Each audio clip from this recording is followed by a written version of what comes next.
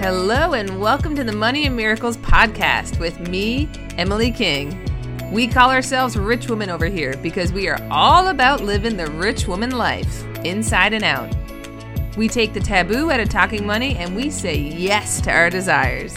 And each week I'll be bringing you a dose of money mindset and relatable life stories so you can go out into the world and live your best freaking life. Let's do this, rich woman. Hello. Oh my gosh. Have we got a good one for you today? So I'm going to give you a backstory. I have this little notebook. It's called Honor Your Intuition. That's the little quote on the front cover of this notebook. And it's a notebook that I've carried around for years. And whenever I personally get, what I call a download in a meditation, I'll write it down in this notebook. Or if I hear a really great quote, I'll write it down, what have you. Anyhow, so I opened up this notebook and I found something that I had written down years ago that the universe gave me as like a little smack in the face, kick in the arse, like wake up, Emily, lesson for the day. And immediately I knew, I was like, we've got to share this with the podcast crew. So rich woman, here's a quote that I read, that I wrote down. It's from me. It's an Emily original. And it's this: why do you ask for more when you can't even see what is in front of you right now? I'll repeat that. Why do you ask for more when you can't even see what is in front of you right now? Oh man. Oh, doesn't that one give you like the goosebumps, the God bumps? Right? So let's talk about this.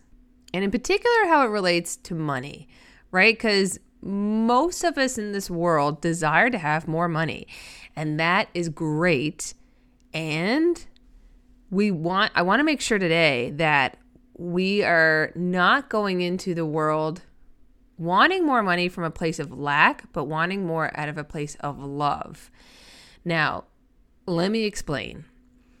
Money I see in my personal life has been a very spiritual thing.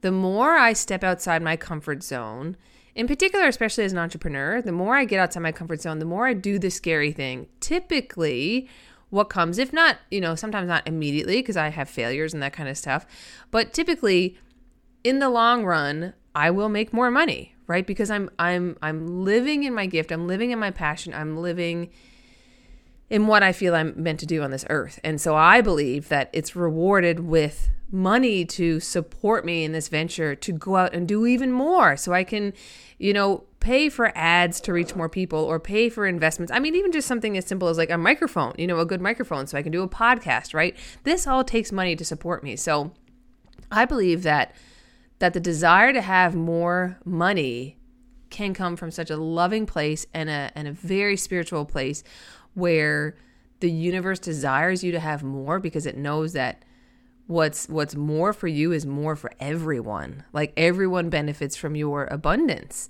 right? Now, there's a difference between wanting more from how can I express myself more? How can I give more? How can this support me more in the ventures I want to do?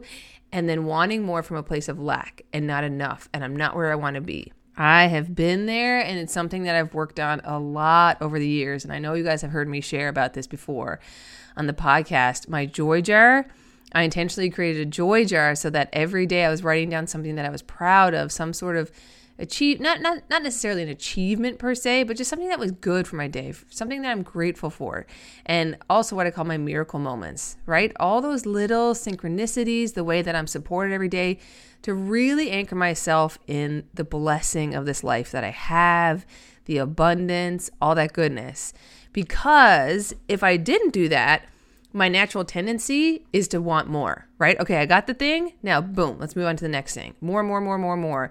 And I lose the gratitude for where I am. I lose the support and the oh my goodness, just a blessing of what the universe has given me. So I needed that reminder the other day when I opened up that booklet of mine that said, why do you ask for more when you can't even see what's in front of you right now? I needed that smack in the face of like, Emily, wake up, woman. You're living an amazing life. Like, be where you are, right? And it reminds me of a funny story with my daughter Zoe. So Zoe's in this more phase of her life. Who knows how long this will last. But she's learned the word more, right? And so everything's more.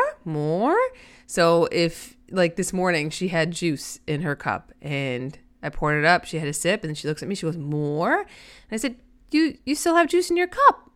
So, and it's like she goes, oh, like she kind of realizes, oh, right, I still have juice. And then she drinks it and then she asks for more. But everything is more. You put something in front of her, more. She just thinks it's so exciting to get more of it. Like she sees trucks outside. Oh, more trucks. I'm like, yes, there's more trucks. So she's in this kind of like fun more phase. But it just reminded me of life, right? How we always want that more and how the thing is right in front of us that we've been asking for.